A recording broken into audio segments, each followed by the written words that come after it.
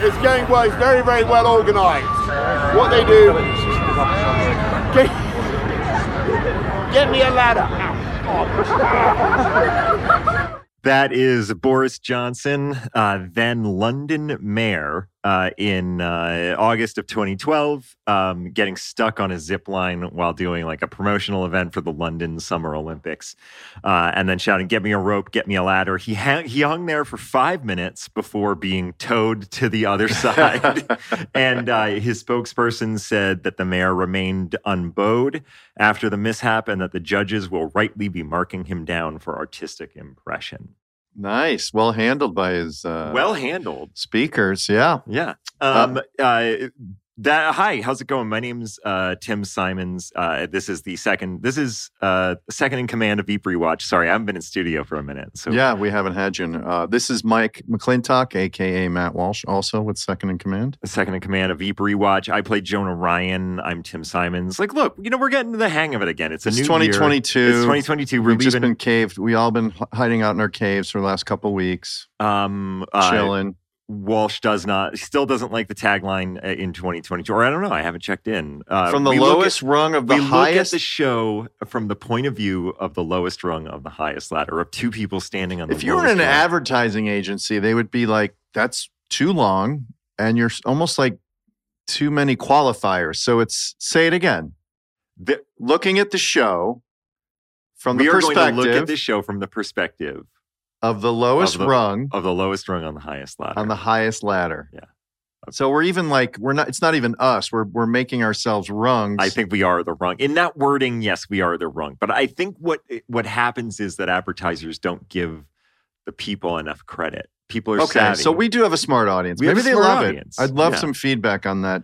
Is that a tagline for the show? What do you call that? I think that would be called the tagline. I think to say this, like if people want to write in like different wording, like different phrasing to see if they can help, maybe we can get some options from the.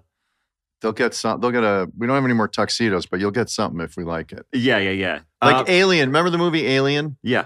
Their commercial or their poster basically said, "No one hears you scream in space." That's perfect. It seems like that's in space, that's no what one here can. In space, no one can hear you scream. So I was saying base. I was paraphrasing. In space, no one can hear you scream. It's perfect. It's perfect. Here's the thing. So our thing has. Hold on. It has you and I in powdered wigs. Mm-hmm. So that's the visual. Yeah. So we're copying a colonial founding fathers vibe with the visual, and obviously it's Veep. So they know the show. Mm-hmm. I don't know.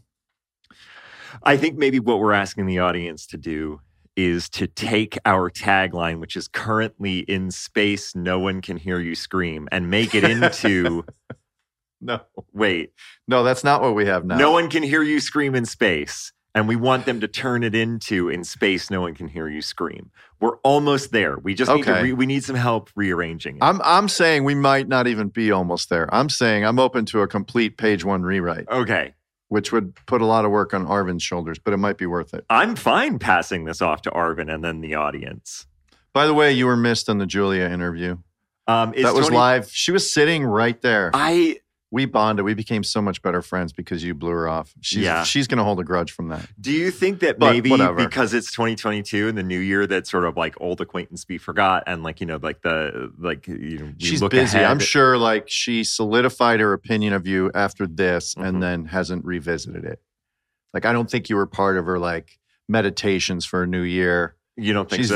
She's very busy. She has a lot of things going on. I mean, when I got like the Christmas letter, I noticed that I wasn't in it, but I also I just probably wasn't gonna be in it anyway because that was probably printed before we recorded. Yeah, printed and sent before we recorded, which is good for you. Which is good for me. Yeah, you don't want that in print. It probably stuck with her though, but it was a really good interview, and you did whatever you did try. It was out of your control. I know you were working. It's okay. Do you think maybe a New Year's resolution for you would be to not so casually disregard your podcast guest hosts and their feelings? Do you think maybe that's something you can look forward to? I can be a little blunt. I have to work on entertaining other people's emotions. Not that I'm cruel, but I just don't navigate into that. I don't focus on that a lot. No, I get that. I get that. Julia expressed interest in coming back to do She just did. a regular episode, and I'm really looking forward to that. We just got to make it when you know you're going to be home. Yes, and I or think we in can. studio, or at least online that you can get. Yeah. Just there at all. It seems like you're kind of bringing that up again, that I really didn't get to be there very much. It seems like that was just another way of you to throw that in there. Well, wouldn't it be awkward if we eagerly got her in because she did have a good time? 70% of it because of me, 30% of it because of you. Let's maybe 35% of you, 65% of me, whatever the fans can decide. She'll decide on that number when she sends out. But wouldn't it be awkward if we got her in here and eagerly set it up and then you got pulled away to set again? I mean, that would be, yeah, no. So I definitely, the next time we have to guaranteed all be in here. Yeah, I think so. Today we are going to be rewatching season 2, episode 4, The Vic Allen Dinner. It was written by Simon Blackwell and Armando Iannucci. Two great writers. Armando's still the showrunner. Chris Addison, director. Filmed on January 3rd to January 25th, 2013. That's straight January up. 23rd to 25th, yeah. Yeah, we definitely shot this in 2 days. I think this is generally this is pulled off Wikipedia, and that's fine. But it was kind of in that period of This time. is probably the first show back after break, right? Yeah. More than likely. Because you were talking about... Yeah, because the hostages thing was right before we all flew back for Christmas. Yeah. Is there anything that we need to... Where do we want to start? With this episode? Well, we always read show summaries. Yeah. Why don't you read that show summary? Because I feel like I'm really good at that. I feel like there was some larger... outside of the show stuff that related to what was going on, but I feel like they were in my notes. So issues with the politics of our country, or sort of just in general themes that we were tracking for the characters on the show. Characters in the show related. To, they'll come to me as we're going through. Yeah. Okay. Selena and team premiere. Oh, sorry. Oh, God. Cut that.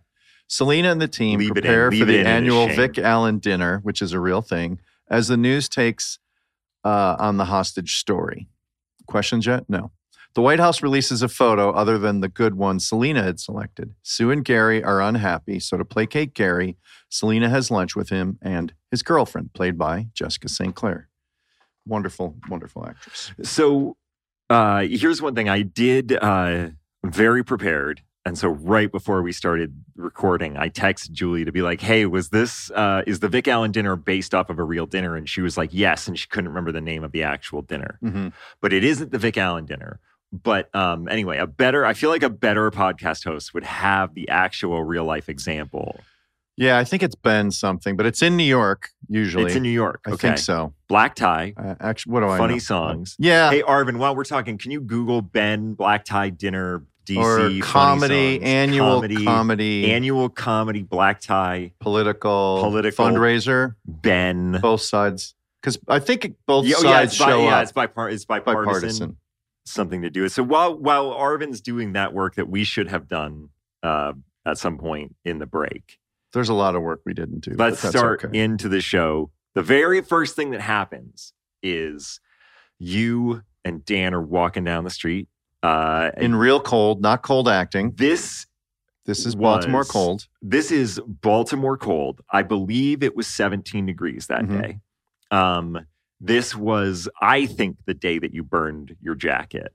Unless you burned your jacket twice, because I was there the day that you burned your jacket. The day we burned the jacket, we being the irresponsible people who let me get close enough to an open flame heater, or the people who put an open flame heater around cast. I mean, I'm Zone A. Back then, Zone A didn't exist, I'm Zone A. But guys. Yeah, it's good. I'm a dumb animal, except for my one talent, which is to embody words that are on a printed page. But I mean, even though Zone A didn't exist back then, there was fundamentally everybody knew you were Zone A. I make 5 hours of premiere. You make 5 hours of premium cable every year. So yeah, you're Zone A. So somebody put a hazardous thing by. I didn't sue. I didn't get hurt. I'm not that guy. I'm not litigious. But the reason I think it wasn't there is because I feel like it was an outdoor setting that we were huddled around, meaning there were makeshift tents. There was woods around, and that scene is shot in a very urban environment. I don't know where exactly. Probably by City Hall, where they just hung a tarp up. Again, the nature of memory is, fluid. Maybe we're both right. We're not reliable narrators. So in this scene, it was 17 degrees. before we get into the particulars of it, just want to say that in bringing you 5 hours of premium cable, then the 17-degree day, it got so cold that you can actually, I know it's happening with me, but you can kind of see our mouths not working. Yeah. And this is an actual thing that happens, that your mouth will not work. And there was, because I was staged in the shade. You guys were in the direct sunlight. I was staged in the shade.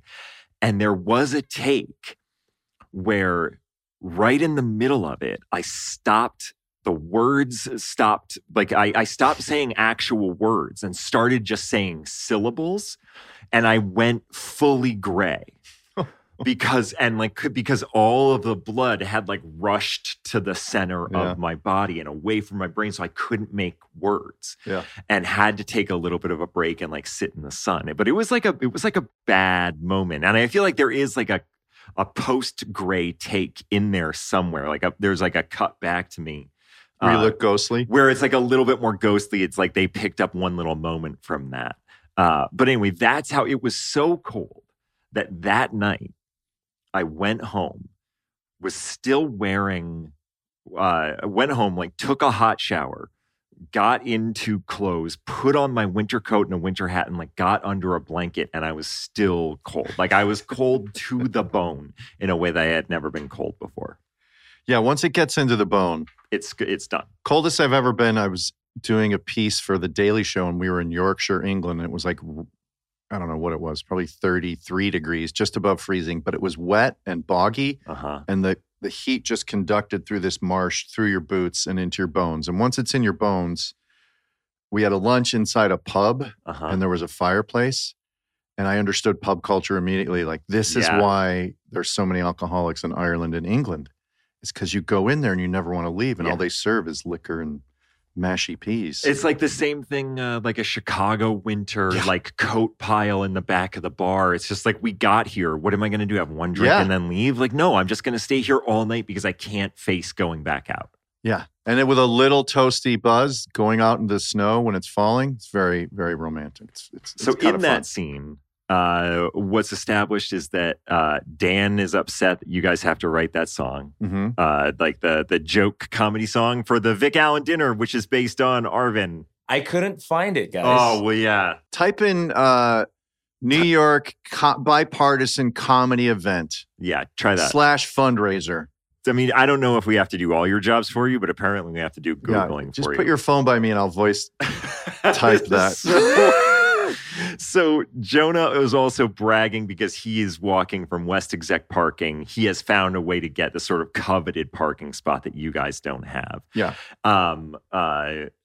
And he's really rubbing it in, shaking his keys, being a real D-hole about it. So a couple things that are sort of big picture. Like, so Dan is obviously outside of the access to power that he enjoys or that he thrives on. So he's sort of low status and in his story arc recently in the last couple episodes. So that's going on.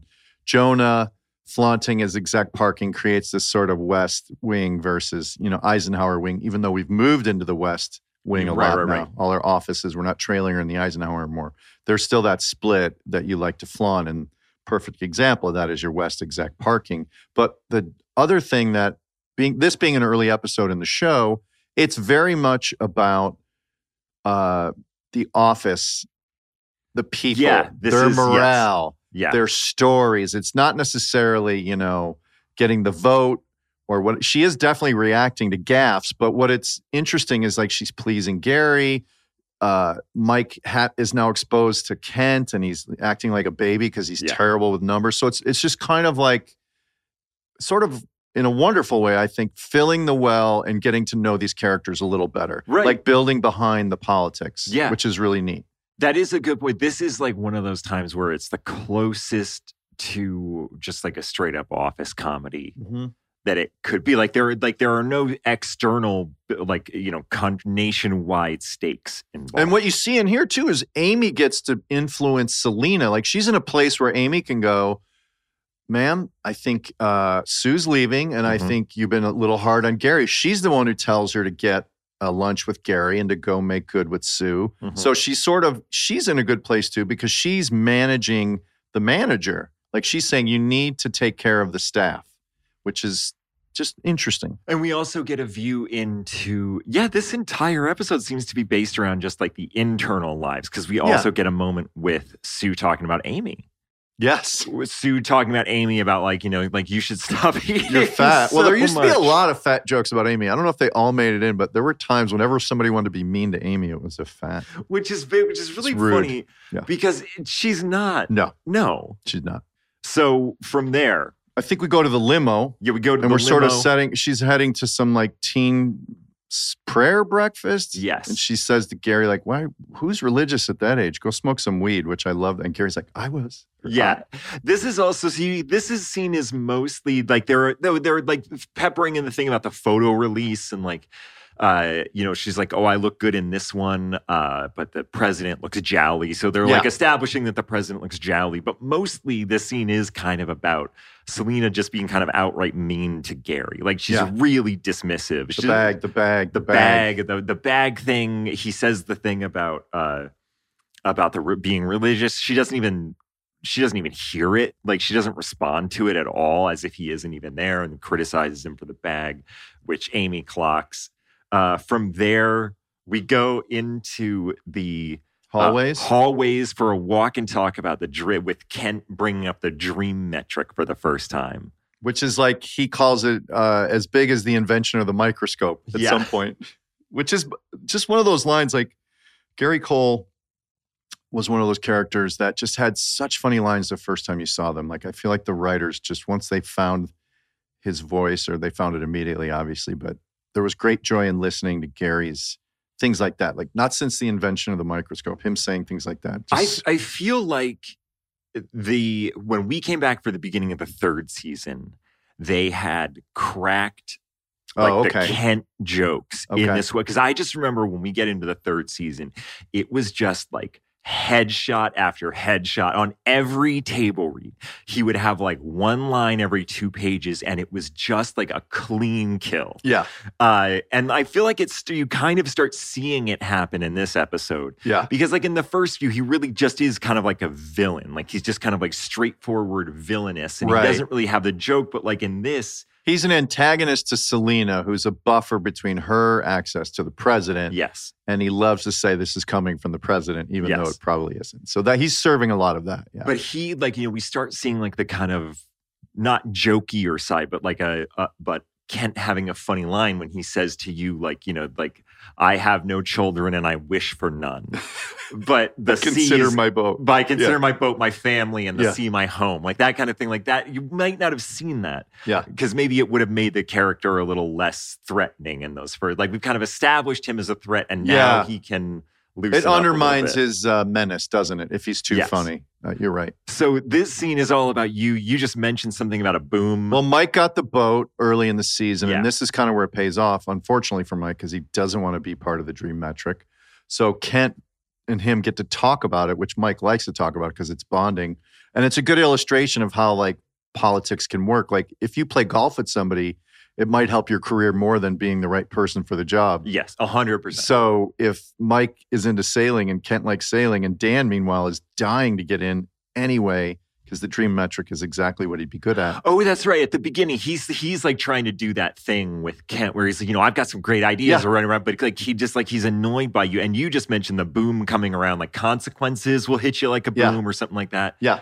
And that's what really gets him. Like, oh, now we're dipping your man balls in the salty sea. Yeah, you catamaran or whatever. Dipping your That's big some man real balls in man the salty sailing sea. or whatever. Hey, Walsh. You ever been to Canada? Yeah. You ever tried to watch The Sopranos? You can't. In Canada. You can't. No, not from HBO Max. You can't. But if you have ExpressVPN and you use the location services, you can watch The Sopranos on HBO Max from Canada. I remember I was trying to catch up on something on HBO, and I was bummed because I was in Montreal. Exactly. Yeah. But you know what? Succession. If you had ExpressVPN, you would have been able to watch Succession from Canada because ISPs log your internet activity and sell that data to other big tech companies or advertisers. So to prevent them from seeing your internet activity, you need to protect your devices with ExpressVPN. Something else about ExpressVPN, it doesn't slow your connection, Tim. That's why it's rated the #1 VPN by Business Insider and The Verge. This is what a big business could see. A list of people you've messaged, sites you visited, and videos you've watched. They would get tracked by tech giants who can then sell that information for profit. So visit expressvpn.com/Veep. That's expressvpn.com/Veep, and you'll get 3 extra months free. That's expressvpn.com/Veep to learn more. Oh, so from there we go into the Veep's West Wing office. Jonah's just kind of bumming around. Dan tries to call him out on it. He just kind of shakes the keys with like the what'd you say? He's still rubbing that in. Sue comes in a little bit late. And Dan, this is a moment that I remember from rehearsal. Then because I remember the joy of you both in rehearsal doing this scene. This has always been one of my favorite scenes of you when you sit up and you're like, oh, I love this stuff. Oh, he's that's gonna Sherlock do the Sherlock Holmes thing. Yeah. I do like getting to play like Mike's Joy. That's really fun. I don't know. I mean, like again, maybe the audience who's doing all this work for us anyway can tell us like if they have the same joy for that scene that I do, or if it is just me remembering all like the amazing times in rehearsal of you just doing that one line over and over. You were so stoked for him to do the Sherlock stuff. Oh my God, I love this My stuff. God, I love it. So it turns out that Sue has been looking for another job. Dan tries to say that it's because he pieced out together the coffee shop on the corner, and he just somebody called to confirm that the appointment was actually happening. The White House releases an unapproved photo. Right. Not the one Selena signed off on. So she wants to go. What does she say when she wants to go see Kent? She's like, this is Kent's doing. I'm going to go stab him. Yeah. When we watched this, that made me laugh so. I mean, like for all like the flowery insults and for all like the plays on words, sometimes the best thing is just Julia just saying, I'm going to go stab him. Yeah.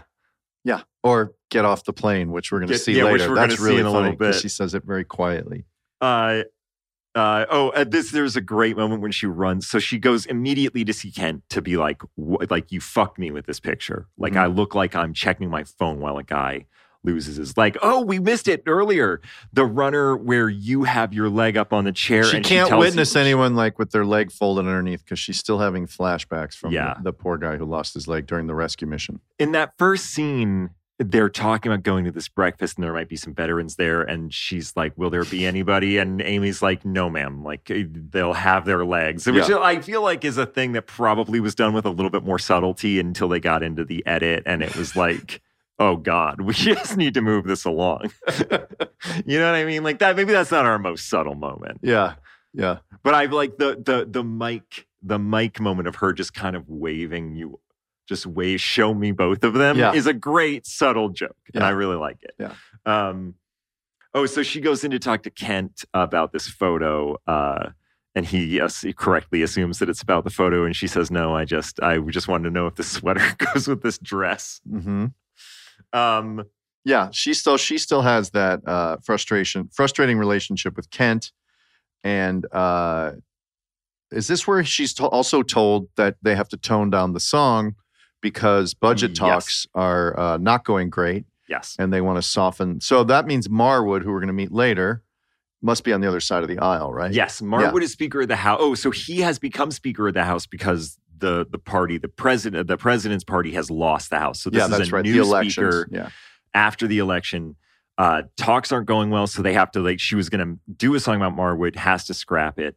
This is also She says, why can't you just have photoshopped a different picture of me on the thing? And he says, I can't airbrush history. I'm not Joseph Stalin. And she says, no, you don't have a tenth of his charm. Which is, I wonder if, I actually do wonder, maybe this is going to be a question for Arm when he comes on, how far down the death of Stalin road were they when that joke happened? Because if the audience doesn't know, they ended up doing Veep writers and Arm directed and wrote, but I think had assistance. I know Simon helped. Simon helped to write on it. Yeah, they did the death of an adaptation of the graphic novel, The Death of Stalin, and it's incredibly funny. Oh my god, it's amazing! If you haven't seen it, it's incredibly good. So good. I bet they were already like researching it or whatever. And that also is the kind Arm had many interests because he was a big Dickens guy, you know, so who knows how long it had been percolating in his head. He wrote a book about classical music, about just like how to enjoy classical music as a layman. Oh my God. So after that, we go back into the, Jonah's back in the West Wing, the Veep's West Wing office. Yeah. She's been told that they have to rewrite the song. Yes. And Amy suggests, like, why don't we make fun of Kent? Yeah, why don't we make fun of Kent? Yeah. Like, we'll make fun of ourselves. Yeah. Which was his suggestion. So Amy doing her job well in this episode, I must say. Okay, I guess, yeah. In this moment, I guess very that would be well. a point. She's really good in this episode. Yes. Also because Selena's receptive to it. She's got a tough position. Yes. Because sometimes Selena, being close to her is very challenging. It is, especially because Selena hates women. That is something that comes up like much more blatantly later, but it is true. Like, and I think that became like a running joke much later on. Yeah, when everybody's just the worst person. But this is like the beginning of like Selena hates women. So like anything Amy says, it's just like, get the fuck out of here. And it's also the first time we hear, or the only time, Jolly Green Jizzface. Yeah, this is the introduction. So Jonah's hanging out. This nothing to do. Yep. He says, I came by to tell you that you're a meme, ma'am. Because her face, or that picture of her looking down at her phone. If you're not watching the visual podcast on Spotify, Videocast and Radiocast, what do we call them? What do we call them? Videocasts. Yeah, Videocast. Okay. Videocast, right? If you're not watching the official Second in Command Videocast, she has like sort of a peering down her nose at her phone that's being photoshopped into like the burning of Joan of Arc, like the sack of Atlanta, like the it's monsoon, the monsoons, like the typhoon, tsunami. Sorry, monsoon season tsunami is correct. Yeah.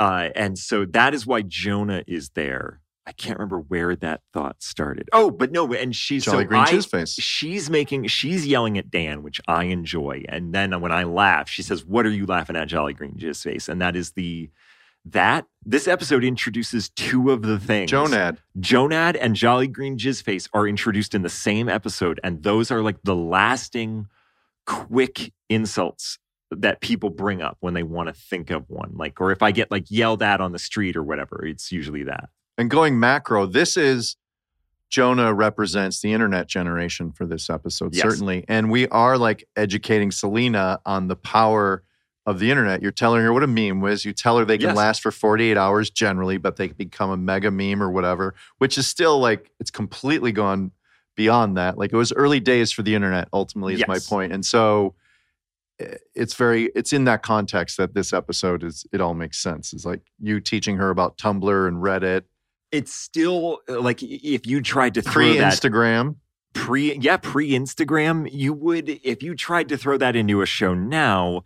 It wasn't like this was filmed that long ago, but if you tried to throw that into a show now, that like a politician didn't know what a meme was, and didn't know what Reddit was, it would just truly be unrealistic. You would pass off. But I mean, at the time, like we were still in the world where at the end of it was like, this is at the end of season 1, you're the press shop guy and you didn't have a Twitter account. So like we're still kind of in that world where early smartphone days, probably, right? Yeah, like people still have BlackBerries. Yeah, people still using the old school.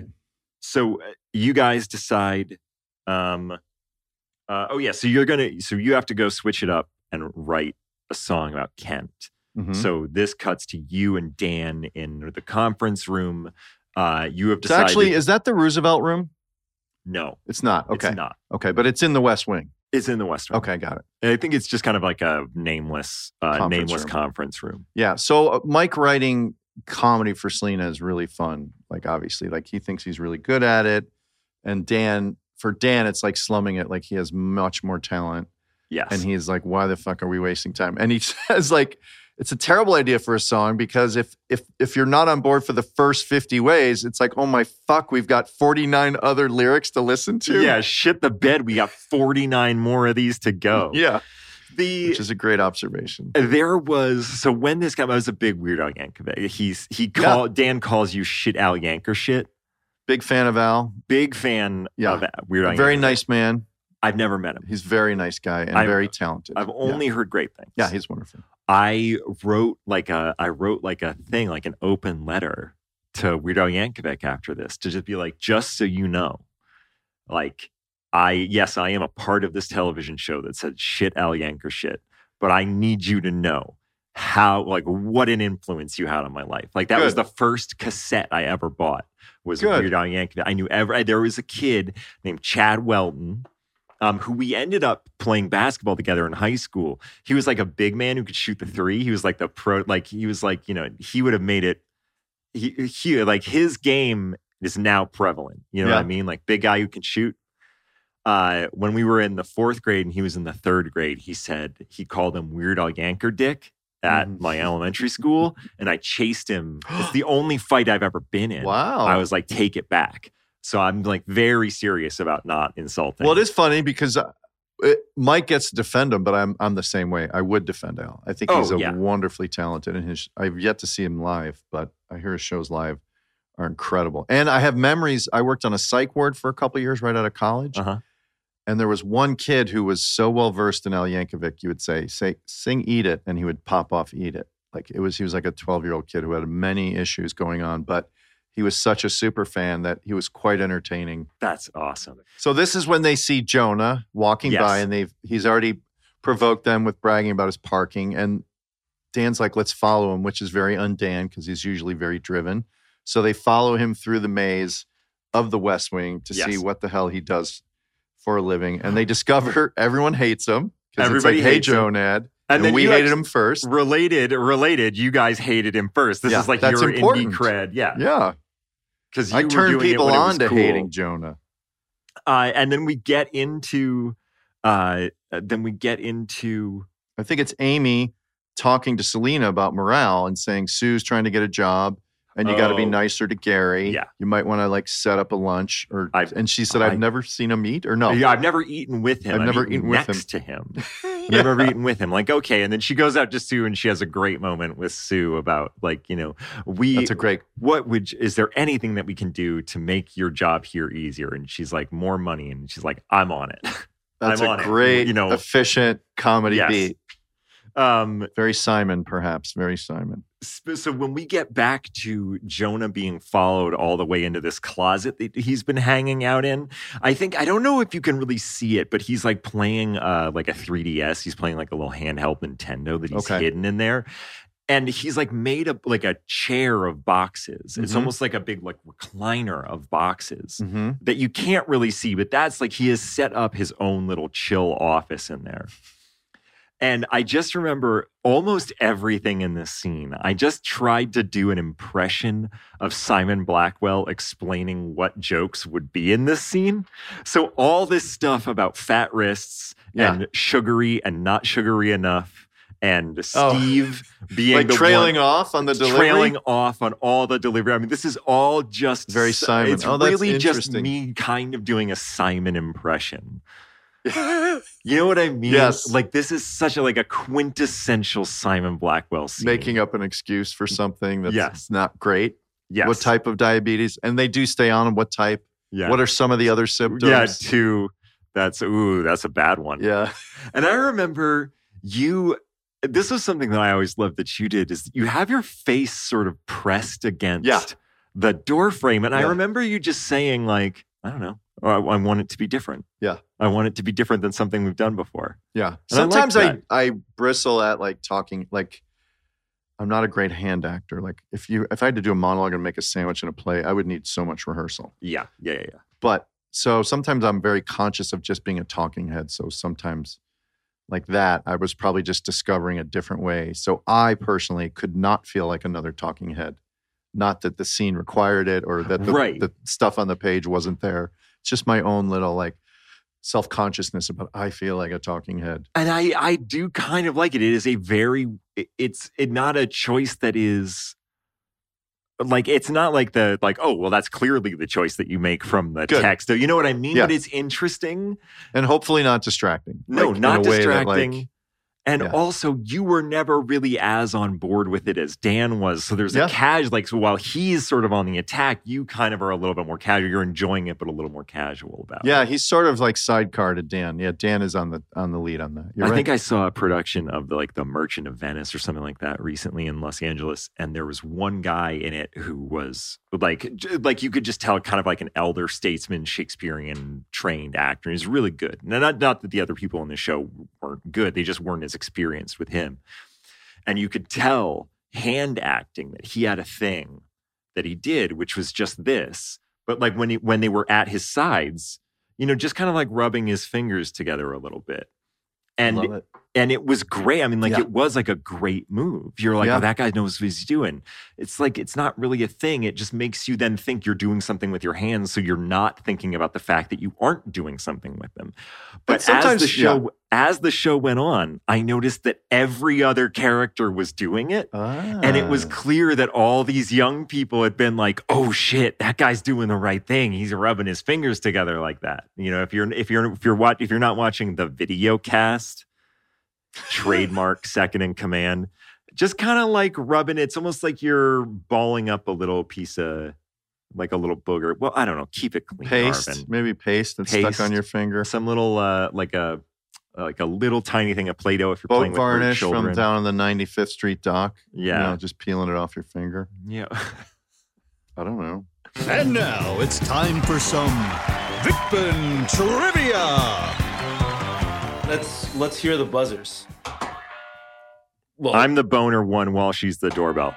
All right, here's the first question. And we have to let the question finish, correct? Yeah, that's what we like. Let the question finish. That's right. Kent Davidson inquires about Mike's sailboat. What kind of boat does Mike have? I mean, I'm just going to say it's like a sloop. I know it's not a sloop, but I just want to say that like I've worked. Well, I know it has sails, at least one sail. Like that's as good an answer as Tim's, right? Well, I said a specific boat. It's a sailboat. It's a sailboat. We know that. But I said a specific kind, so I feel like I should get a half It's a Cuddy Sark. It's I don't know. It's an 87 frigate? Gulf Star 50. Do we know what Kent's boat is? Catamaran. All right. Do we know the specific? No. Okay. I'll give you that one. Wait. It is a catamaran. I at least said something. What? Give sailboat? us both a half a point. No, don't be bullied by him. Don't be bullied by him. I'm giving Marvin. Mike the point. All right. Well, can you at least add on to the scorecard that Amy did her job really well in this episode? Amy was better than Mike at her job in this episode, 100%. I would like the people that listen, and I feel like we should get involved like in the Reddit board a little bit. I was thinking about like we'll do an Ask Me Anything at some point. Okay. We got to get the people like on the Reddit boards or whatever to keep track of like the Amy doing her job well and Mike doing her job well moments. And also just how many times we wear the same shirt in like in a video cast. Because I feel like I always like the rotation is such that I'm like in the same shirt for a lot of the tapings. The other thing I'd like to see is how many times Julia does a table swipe where she just swipes the table of everything on it. Because that comes back a lot. That's a solid like physical gag. This one's a visual question, so you have to describe it for the non-video cast watchers. The video cast watchers. Jonah tells Selena that she's become a meme ma'am. Which two of these are not one of the photoshopped images of her? Arvin, does this mean you did some photoshopping? I know. I do work, guys. All right, so one is the tsunami. The tsunami. Her crossing the Delaware. Declaration of Independence. Iwo Jima. And Christ on the Cross. Christ on the Cross. That's Tim. The last two, Iwo Jima and Christ on the Cross. That is incorrect. What Matt, the fuck? It goes over to you. Iwo Jima. Okay. And go back. I'm going to go Delaware. You're right. No. Yeah. fuck. Watch the show, Tim. Watch the show. Tim, earlier in the episode, you also said burning of the Joan of Arc thing. That wasn't one of them. That's not one of them? That's not. I feel like that would have been pretty funny. Just as Arvin's I working told his this way show back to producer. on do you know Seth Meyers from back in New York City? Mm-hmm. That's cool. We all have dentists. Well, I went on Seth Meyers' show one time and I told the story, but my grandfather was fought in the Pacific Theater in World War II, and he was at Iwo Jima, like he was on a ship, and missed the raising of the flag at Iwo Jima because he had turned his head to light a cigarette. Oh, wow. And then when he turned back, the flag was on the hill or whatever, and he was like, "Oh fuck." Really? Yeah. You come from great stock. Yeah, from Right. great. Well, he was addicted to nicotine. I have He sympathy for people who struggle with addiction. Man, I went out last night with a friend. Bunch of Baltimore cigarettes just last night. Man, woke up this morning. I feeling, chew tobacco. That's the worst. I got feeling back on that. bad Yeah. today. It's not good. All right, here we go. This one's a multiple choice. During his beatboxing performance, Governor Danny Chung wears a hat. Mhm. What does the hat say? Oh, Well, Go ahead, it doesn't sorry. have to be a multiple no, choice. go ahead. All right. A, Navy. B, American. C, Chungmania. Or D, Marines. That's Matt. D. Marines. That's correct. Tim, you got to play a little. You're just in the fucking tank for Walsh. He's working his way back to being my producer. I I'm don't know about being, your I producer. sent You're him- going to I need to have sent your him own all the producer. answers. I'm being Kevin Dunn whenever he's watching a Chicago Bears game, and every call that goes against the Bears, he's like, "These fucking Bears, that's Vegas. They fucking hate the Bears." I hope you get this next one. Okay. I'm rooting for you. Thanks. Yeah, that sounded very fucking sincere, Arvin. I really I'm appreciate rooting it. for you, man. Thank you. Okay, here we go. Gary's girlfriend Dana has a business importing what kind of cheese, and what word does she use to describe it? I think that was Matt. Oh, god damn it. I'm sorry. Pecorino duskiness. Woo! That's Yeah. an easy one.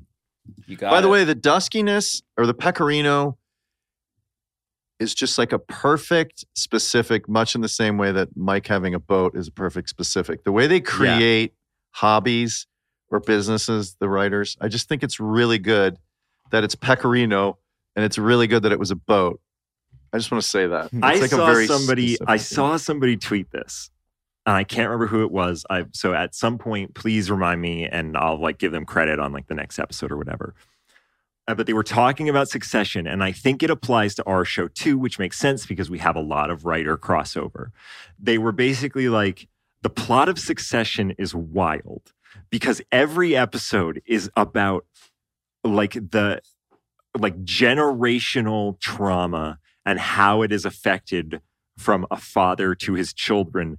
And also Tom has a pot of spaghetti that he doesn't know where to put down. Like, that is the perfect summation of Succession, which is an amazing show, but also applies so much to our show, which is sometimes the vice president wants to have a greater a part in international relations, and also Jonah has an office in a closet, and he wants to play video games in there. Yeah. Anyway, last question, Tim. Last chance. oh fuck you. Last. What's the score? Do you really want to know? 4-1? Yeah, 4-0. Let's make it worth 4 points. All right. Let's 4 make it points. interesting. It is the hardest question. Here we go. Okay. What dish does Gary order at lunch with Selena? 4 points. Ooh, Matt. Zucchini and cauliflower. Or calamari. Excuse me, I meant to say calamari. Yeah. Calamari and zucchini. Yeah. Oof. That's rough. We'll just talk about like what recurring bits we have coming back, like on episode So to that's an episode. 8 like, to nothing so drubbing. 8-0 drubbing. I feel like DeRozan on the fucking Bulls, just lighting it up. All right. One thing that she says, which is we talk about how Veep is prophetic. She says, I could shoot him in the face. And that made me think of what Trump said. Like, I could shoot someone in the face and get away with it. She says that about Gary. Yeah, I could That's not shoot being in the prophetic. face. Yeah. I've actually thought about it. Yeah. Yeah. And I could get away with it. That's an accidental, like, Veep being in sync with reality.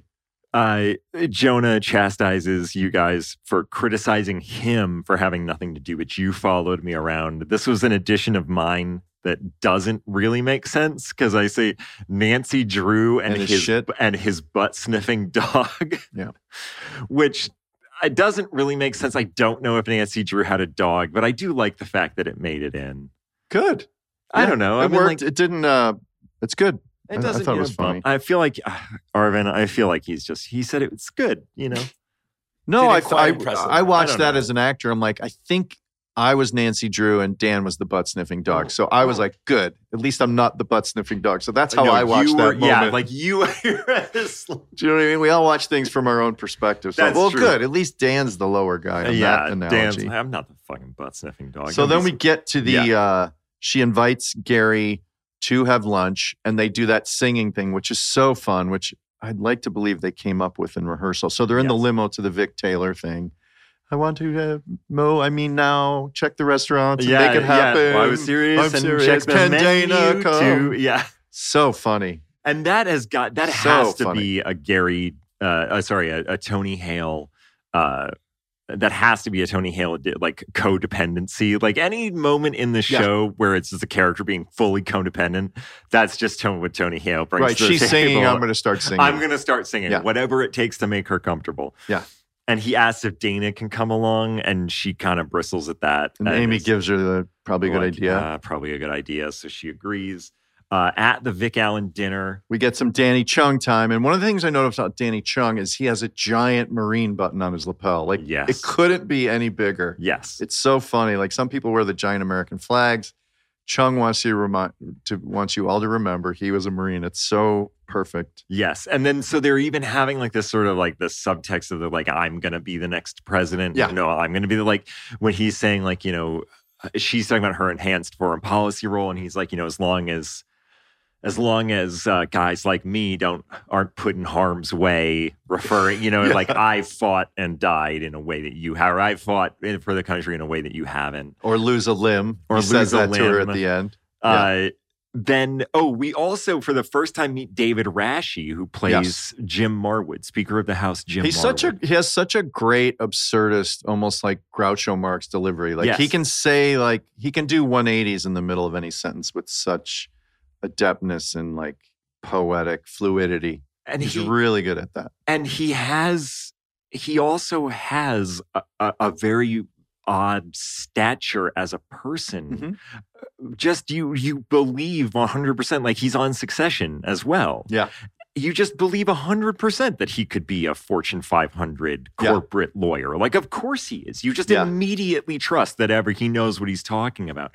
But he is such a weirdly funny person. Yeah. And Jim Marwood, I think they really did lean into this sort of like wisecracking, ha ha ha, awkward speaker. He's great. Yeah.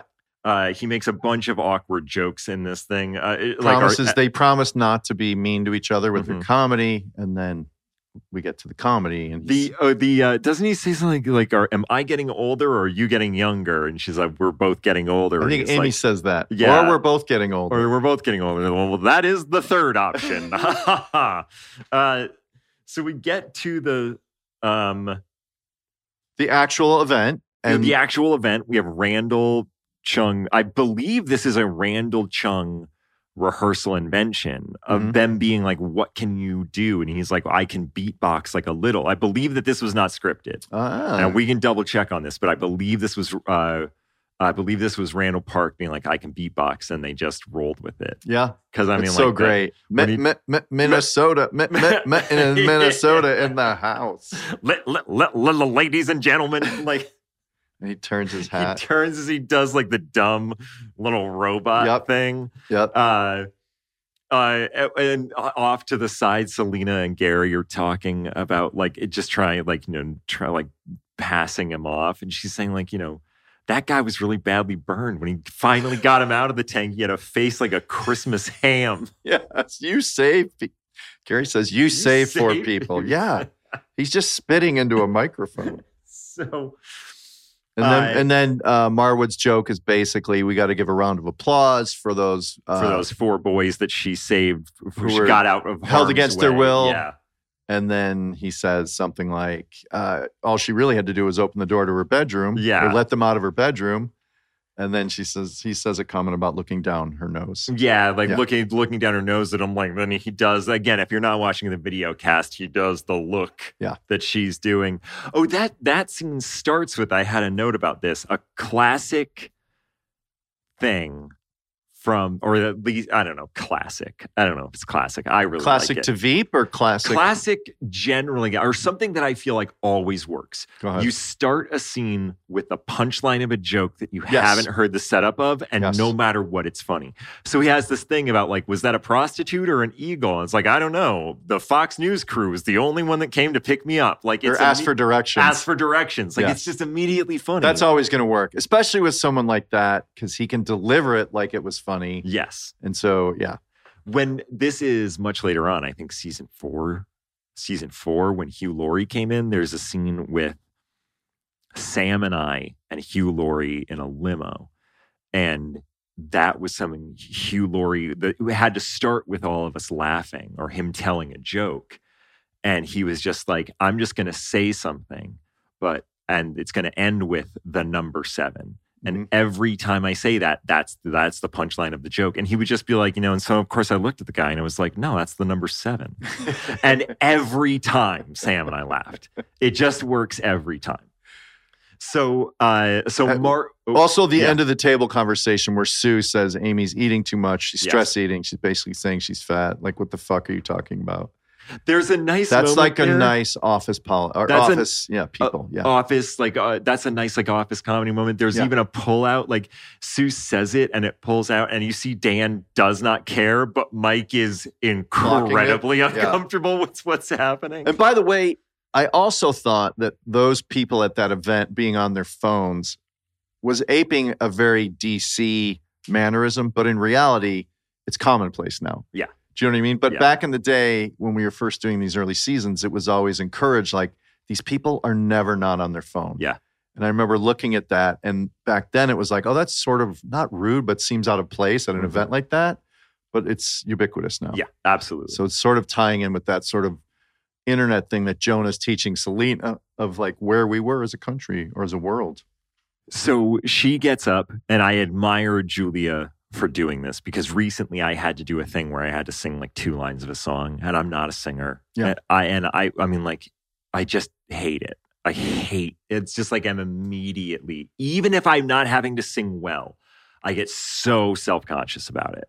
By the way, I was going to say a similar thing, which is that in an episode where I had to sing something like that, all I could think about, whatever this 3 days of shooting would be that damn song. I would be so stressed out by it because it's such heavy lifting for me as well. It makes me self-conscious. It's a huge challenge. But then she has to do every other scene that's huge as well. Like, it's just amazing. Like, I admire her ability to juggle so many huge scenes in any given episode, particularly one where, to me, I'd be like, if I just hit that, I would probably phone in everything else. Not really, but I would just be so relieved. I wouldn't be paying attention to all these other scenes. Anyways, and it's admiration. It's like truly like she's that good. She's so gifted and multi-talented. And even just beyond the ability to like make herself look kind of foolish on the day in front of a giant ballroom full of people. They were playing live too. I think the band was actually playing live. Yeah. Like she was, and I love that the band is kind of slightly out of tune. Yeah, and I love that she is also good enough at it to sing poorly. She's not like trying to do a thing where like all of a sudden she can sing really well. She like is savvy enough to be like, it's gonna look better if I'm really not great at this. Yeah. Well, she sells it in a way that I thought it comes over well for that room. You're right. Like, for that room, you don't have to be virtuoso. And she throws Chung a little beatbox, robot dancing. But it would be weird if like the self-consciousness of being like if all of a sudden she just kind of busted out and was like, oh, she's like actually like a really good singer and has like a Broadway belt. And it's just like, oh, I'm just watching an actress perform a song really well. You'd be like, I don't buy that. Yeah. She does really well for a vice president at an unnamed. Or it would be like, oh, you went to the writers because you know you can sing and you had them write you a song so you could show off your opera voice. Yes. Which doesn't bode well for a comedy. No. But the other thing I want to point out in the world of like just delivering the last part of a joke always works. I also feel like when Mike gives her a joke last minute, because Marwood took the gloves off and poked at her, and Mike has a joke about put that speaker on mute, Mike is the only one laughing at a joke. That always works as well. And you can see Dan Reed Scott next to Mike, who laughed every time. When we were doing it, he always would break because it is so funny in a room where a joke falls flat, like a fart, basically. Yeah. And there's one dummy who wrote it laughing. That's always going to work. Like, that's comedy 101 right there. Especially if it is the person who wrote it. Yeah. Like it has, and and that happens, I think, in the pilot. What's the joke in the pilot that you're like, yeah, I can't remember. Arvin, Anyways. do our work for us. So the next there's a little sidebar where Jonah, this is a moment where you see like Kent really has the juice. Jonah's sidling up to him. Why is Jonah, I know Jonah is West Wing. His job is the West Wing, but why is Jonah there with Kent? Do you know why? I think that... Or what do you think? I think that he has ingratiated himself with Kent. Like I don't think Kent really asked him to be there. Mm-hmm. I think that Jonah has just kind of noticed that everybody... Kent has all the juice, so he is just shown up and is like, I'll get those folders for you. What do you need, sir? Your jokes are funny. Okay. Everything you do is great. I'm right here. What do you need? So I feel like he has just placed himself there. Okay. And Kent is like, oh, like I need you to come to the Vic Allen dinner tonight. Or he just acted like he was supposed to be there, and next thing you know, he had a seat at the table. Yes. It's a free meal. 100%. Because it is like funny just to see him sitting next to Kent, who probably doesn't really like Jonah or many other people. But it's doesn't even think about it. He was his invite. Yes. You know what I mean? His +1. Yeah. That's what's funny. That's why I ask you. The song kills. Everybody is abuzz the next morning in the office. They can't believe, everybody thinks it was great. Real big bump for her. Yep. Kent comes in on a high. Kent comes in on a high. Jonah, I'm very happy about this. I just love this. Is like you rarely get to see Jonah sort of just unironically enjoying something and also being a part of the group. Mm-hmm. And this is a moment where he is, and they are not upset that he also liked the song. He is, I believe, 100% honest when he says, I really enjoyed the song. Yeah. And I had to pretend to not like it because Kent didn't like it, but I actually really liked it. Like, I do think that he means that.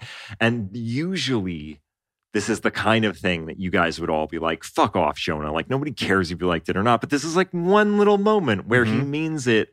And you guys like let him be in on the celebration. Yeah, it was happiness. And it's a much longer thing because you said, I liked it, even though Kent didn't like it, but he said I had to pretend I like it. So I did pretend I like it, but not the way Kent pretended to like it. Like, it's a very and deep I actually chunk. really did like it. I mean, like, and that's a nice chunk you delivered there. Yeah, that's really good. So Kent comes in to say, I need somebody for my dream matrix. Of course, she believes it's going to be Dan, and then it turns out to be Mike.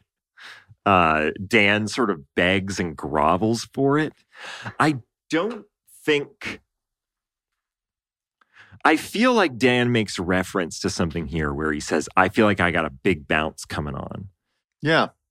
And I don't know I think that in earlier drafts or in a scene that was shot earlier, like the one where you and Kent connect about sailboats, there was Kent directly said to Dan, like, Mr. Egan, you have reached the height of your bounce. So he actually had said that to Dan. Oh, okay. Like, he has done the calculations on him and says, you have reached the height of your bounce. This is the top that you're getting to. I have already figured that out. And so that's why he says, like, I feel a big bounce coming on. That is him directly going after that. Oh, okay. That's what that's in reference to. Yeah, so that's what that is. Good. But it never made the episode. So it is sort of like a weird throw in there. But so he asks for Mike, but you hate numbers. And there's a great moment where you are like grabbing on to Selena's hands saying, please don't. And she's like, stop touching me. Mike becomes childlike around Kent, or the fear of Kent, because I feel like he'll be found out. Like, he's not really that good at sailing. He's not that good at numbers. It's like the perfect scenario that Mike would dread. And also the line where someone says to Jonah, you're obsolete like an old VCR with a bigger mouth. but with a bigger mouth. I think Yeah. Dan says that to you. So there is, so there's some horse trading here. And she's like, no, you can't have my director of communications. So he goes to her to say there are these debt ceiling talks are kind of stalling. We need you to go over to Europe to join these big, I can't actually. Helsinki. That's right. The Helsinki Accords or agreement. Helsinki agreement. So it's either going to be the Secretary of State or you. So what do you think? And she's like, all right, well, okay. So if I give him Mike, then I'm going to be able to go. So she gives you up. She throws you under the bus on that. This is something that I brought up in the Julia interview. The fact that we get such a credit for subtlety. But again, she says, as long as you don't use my bathroom on Air Force 2.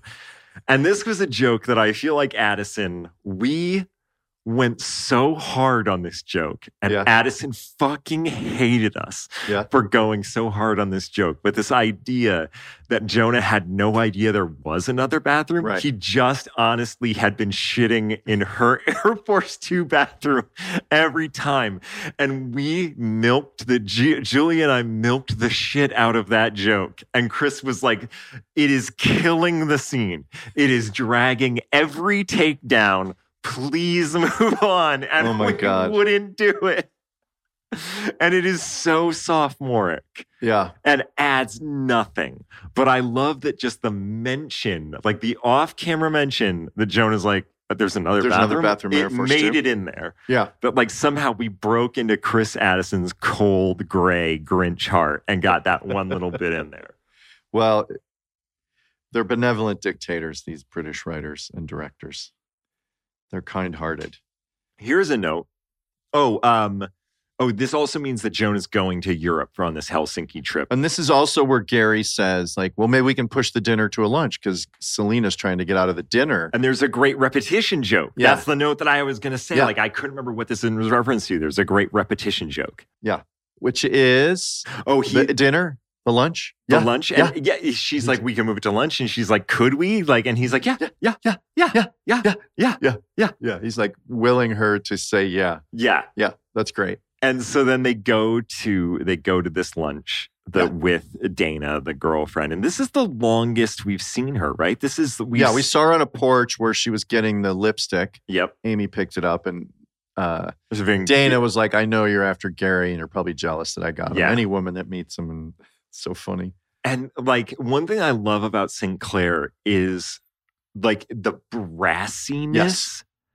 Again, it's like that sort of fearless, like she comes across, she is just like a bull in a china shop. Mm-hmm. Like Dana. Like there is nothing real likable. What's her catchphrase? You know it. You know I'm right. You know I'm right. You know I'm right is her catchphrase. She has a casual distrust of Sicilians. Yeah. She's like, if I ordered from a Sicilian manufacturer, which I never would. Yeah. It's just like this sort of casual distrust of Sicilians that she just assumes you're going to be on board for. Yeah. Dana is, in Selena's defense, a pretty horrible person. Yeah. But also Selena hates women.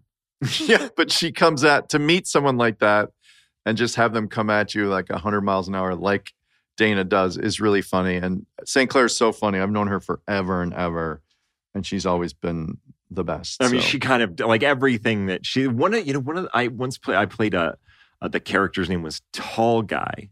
Uh-huh. In between seasons 1 and season 2, I played a character named Tall Guy. Playing house? BFFs. BFFs. Yeah. So that was when BFFs was on, which was a show, real life BFFs, Lennon Parham. Yeah. And who ultimately comes on our show as well. Yeah. And Jessica St. Clair, they had 2 shows together, BFFs and Playing House. I played a character named Tall Guy, who I think has a glandular problem. And it was directed by a guy from the Wonder Years. Oh, Fred. Couples. No, that's a golfer. Fred Savage. He was directed by Fred Savage. Fred Savage. That was worth waiting for. Wow. Great story. Also, I went to the Aspen Comedy Festival the same year. Jessica went with Jason Mantzoukas. So I've known her back in the day in New York. We were like theater rats together. Yeah. Yeah, everybody. Yeah, we all have cool friends, Walsh. We all have cool friends. I just want to share my crossing of paths with Jessica. Why that's is that? great. Why do you feel? Why I don't know. diminish that observation? We You both just told a story about your BFF cameo as tall guy with a glandular problem. I mean, I'm just saying. Why would you dismiss my contribution? I'm just saying we all have dentists. Oh my So gosh. she gets him a new Leviathan. She gets him a new Leviathan, which of course Gary pretends to like. This is a one moment that, like, having a brassy girlfriend. She's like, wait, I mean, like, is the layout the same? Like, are you like, you spent a lot of time memorizing it? Yeah. Yes.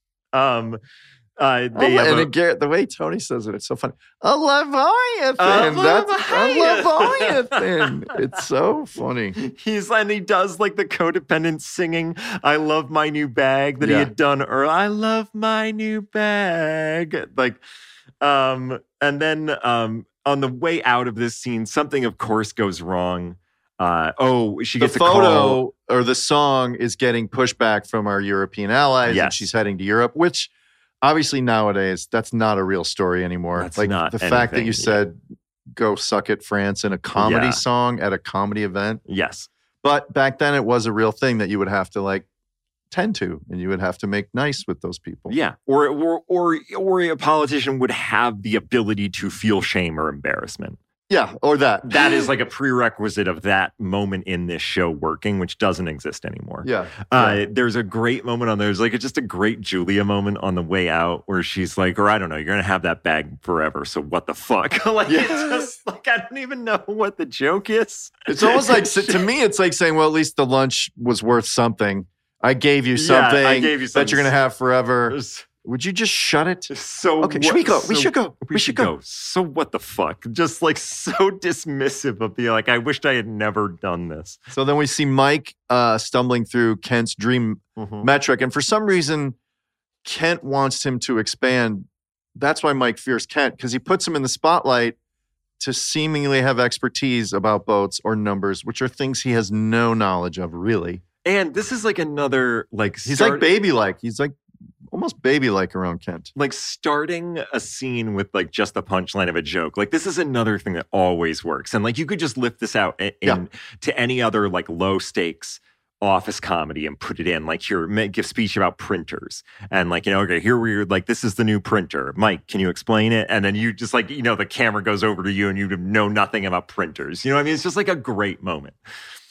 And especially, but like with the reverence that he's speaking about it, like these voters are going to know how, like we will know how they will vote before they do. Yeah. Mike, you're supposed to explain the technology behind it. Yeah, that is a classic. Yeah, that's a great moment. So from there, they get on the plane, I believe. There's a really nice, like, I don't know if we've talked about zhuzhiness yet. Yeah. But I don't know if we've talked about it, but the zhuzhiness, that's what Julia would describe to like zhuzh it up, of just make it a little messier, make the scene a little less cleaner, talk over one another. Yeah. There's a real zhuzhy moment in this scene where Dan and Amy call and he starts reading the thing of like, Europeans are upset. And then Amy's like, I'm going to put you on speaker, and puts on speaker. And he's like, okay. And he starts reading it again. Europeans are upset that whatever. That's just like a nice zhuzhy moment of how that would go. Yeah. But in most television shows, they would not take the time to do that. And it was something that is, I feel like that's, if we ever talk about zhuzhiness, that's what we're talking about.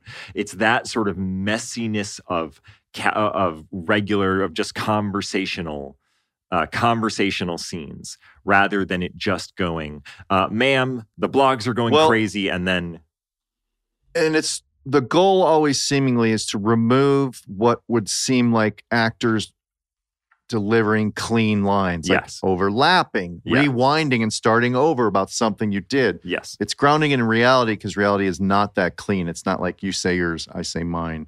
Yeah. It's to messy it all up and have it be living in a realistic way. And I think like that was a good example of what I think maybe like a good example of zhuzhiness, and that's like, it's not really a joke. It just feels lived in. Yeah. So it's like that zhuzhiness is not necessarily to like find timing or moments or jokes or bits. It was just to make it feel lived in and conversational. And I feel like that's a good example of that, is what they found there. Yes. So from there... are we on the plane? Yeah, we are on the plane. It's going terribly. Dan mentions that it was on Reddit and Tumblr, and it just took off from there. And she's like, I recognize those words, looks over at Jonah. Why was he reading an automobile magazine? I think that's just what Props handed me. And because he just got a new lease on a thing. He just leased a new Nissan Cube new Nissan Cube. I think there was the idea that he had bought. It was like on the cover. The cover maybe was a little bit more Jonah. I think it was like he had bought like a magazine with like a Lamborghini on the cover, like a European sports car magazine in the airport, Hudson News or whatever. And that's what he would buy. I think was the idea behind that. Okay. So it was more about like those sort of aspirational European supercars. Okay. But he is really upset because he knows that he's the one that caused it, that this backlash, he's the one that caused it by putting it out on Reddit and Tumblr, started getting traction. But he is honest. He's like, I just loved it. I just really liked it. And I thought everybody else would like it. And Julia has a great moment of screaming or just very quietly saying, get off the plane. And like, even everybody on your staff is like, what? Like, we're taxiing? Yeah. Like, get off the plane. And stop the engines. Stop the engines. And then she tries to get up and she has to unbuckle. The moment, I remember that being a big moment of she needed something to hold her back right away. Like, cause like, I think at one point it was done where she just came right over to me and she's like, it just needs to take more time before I get in his face. Like I can't be, or like, I wouldn't even, I would get straight to, I would only like, I like, we need to get this other stuff in. Yeah. And I wouldn't deal with it unless there's something getting in the way. Yeah. And then like they reach over and start like helping her unbuckle the seatbelt. Like all that business, I think came from Julia just being like, if he's there, I'm just going to rip his head open. So let's figure out a way to keep me here for a second. And that's where all that physical business came from. Mm-hmm. My bag is still in the hold. I just can't, not the park. Don't take away the parking. And she's like, yes, the parking. Wait, you have parking? Not anymore. Not anymore. Which is a nice button to that little That heart. I think was Dan. That was just Reed throwing it in. Yeah. That was Reed throwing it in and was a bit that made me break a lot. I had a hard time. Him saying not anymore? Him saying not anymore.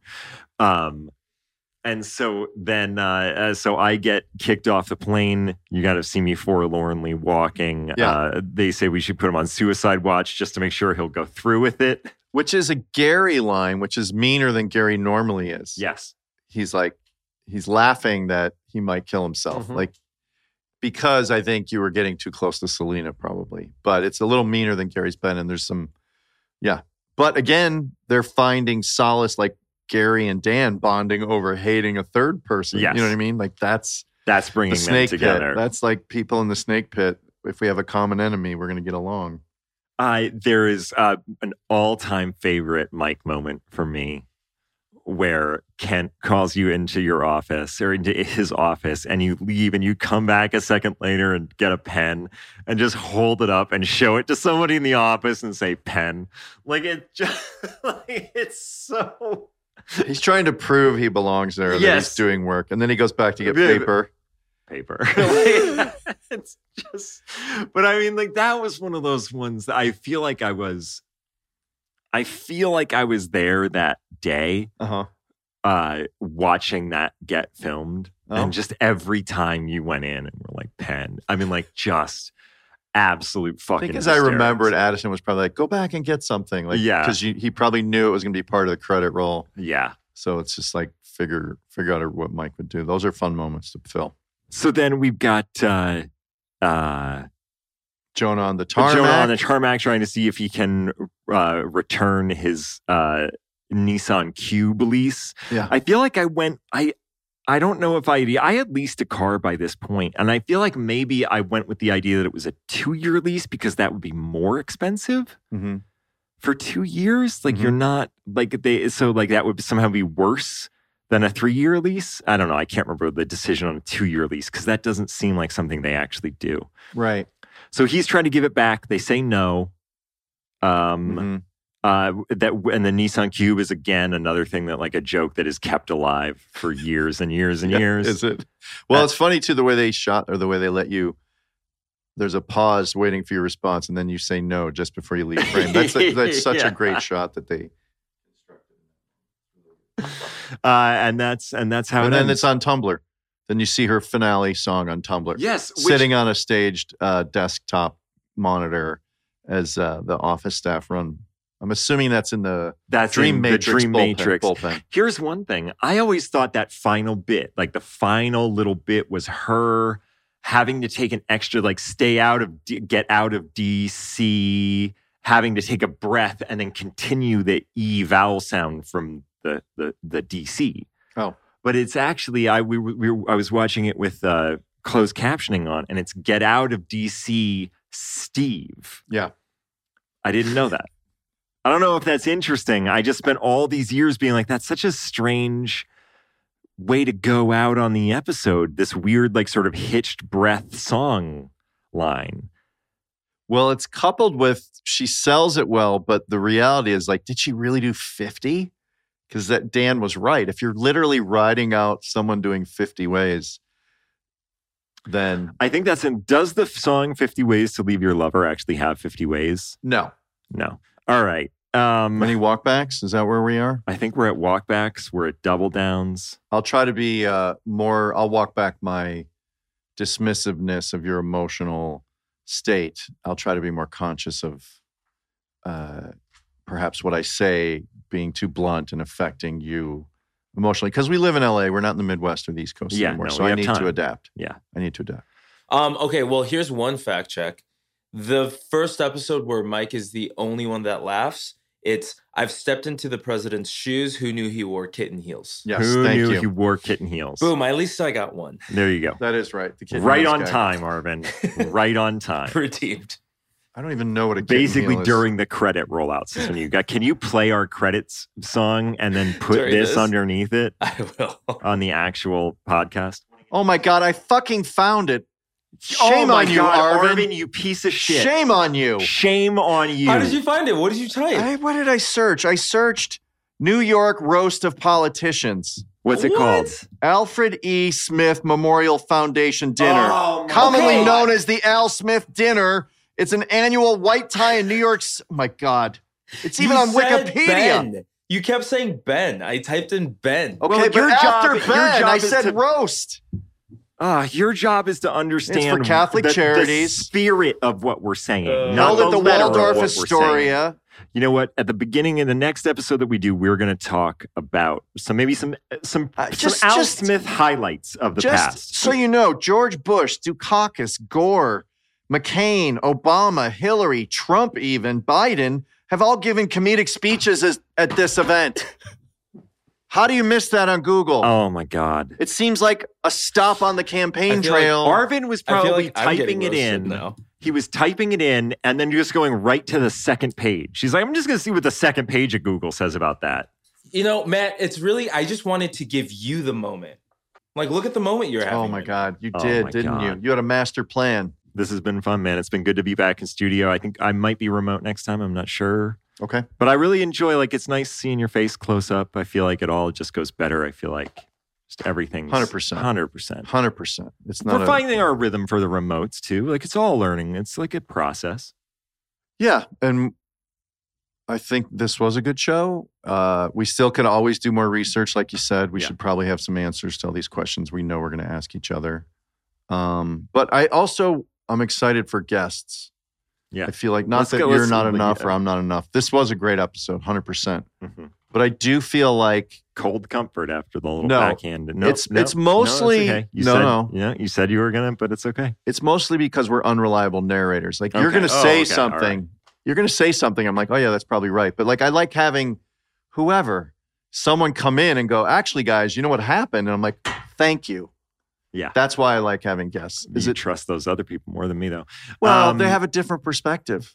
I might book a couples therapist for you guys as one of the guests. That might be fun. That might actually be really fun. Yeah, a writer's therapist. Hey, all you second in commanders, we love hearing your questions. Please submit more of your questions and even potentially a new byline for the show instead of lowest rung, highest ladder, whatever that means. Or a reworking. A reworking, sure. Doesn't have to be a page one rewrite, but send all those ideas to castmedia.com/second in command. And that's cast with a K. Tune in every Tuesday for a new episode. Listen to us wherever you get your podcasts. Watch us on Spotify as well as YouTube. The video cast. That's right. You'll get in on the action on both of those. You'll see visuals. And as always, follow, rate, review, and leave 5 stars. Thanks for listening. Peace. And watching. Oh, Peace. and watching. Thanks for watching Second in Command, a Veep Rewatch. Yeah. Please hit the subscribe button and tune in every Tuesday when the new ones drop. Rewatch the show for exclusive behind-the-scenes stuff, info, insight, and more. Episodes coming, and thanks for watching. Yeah, hit that subscribe button. This is the mouse arrow, right? That's what you're representing? It's The kind cursor? do a little circle with your finger, and it'll like be bigger so you can see where it is. Oh, okay.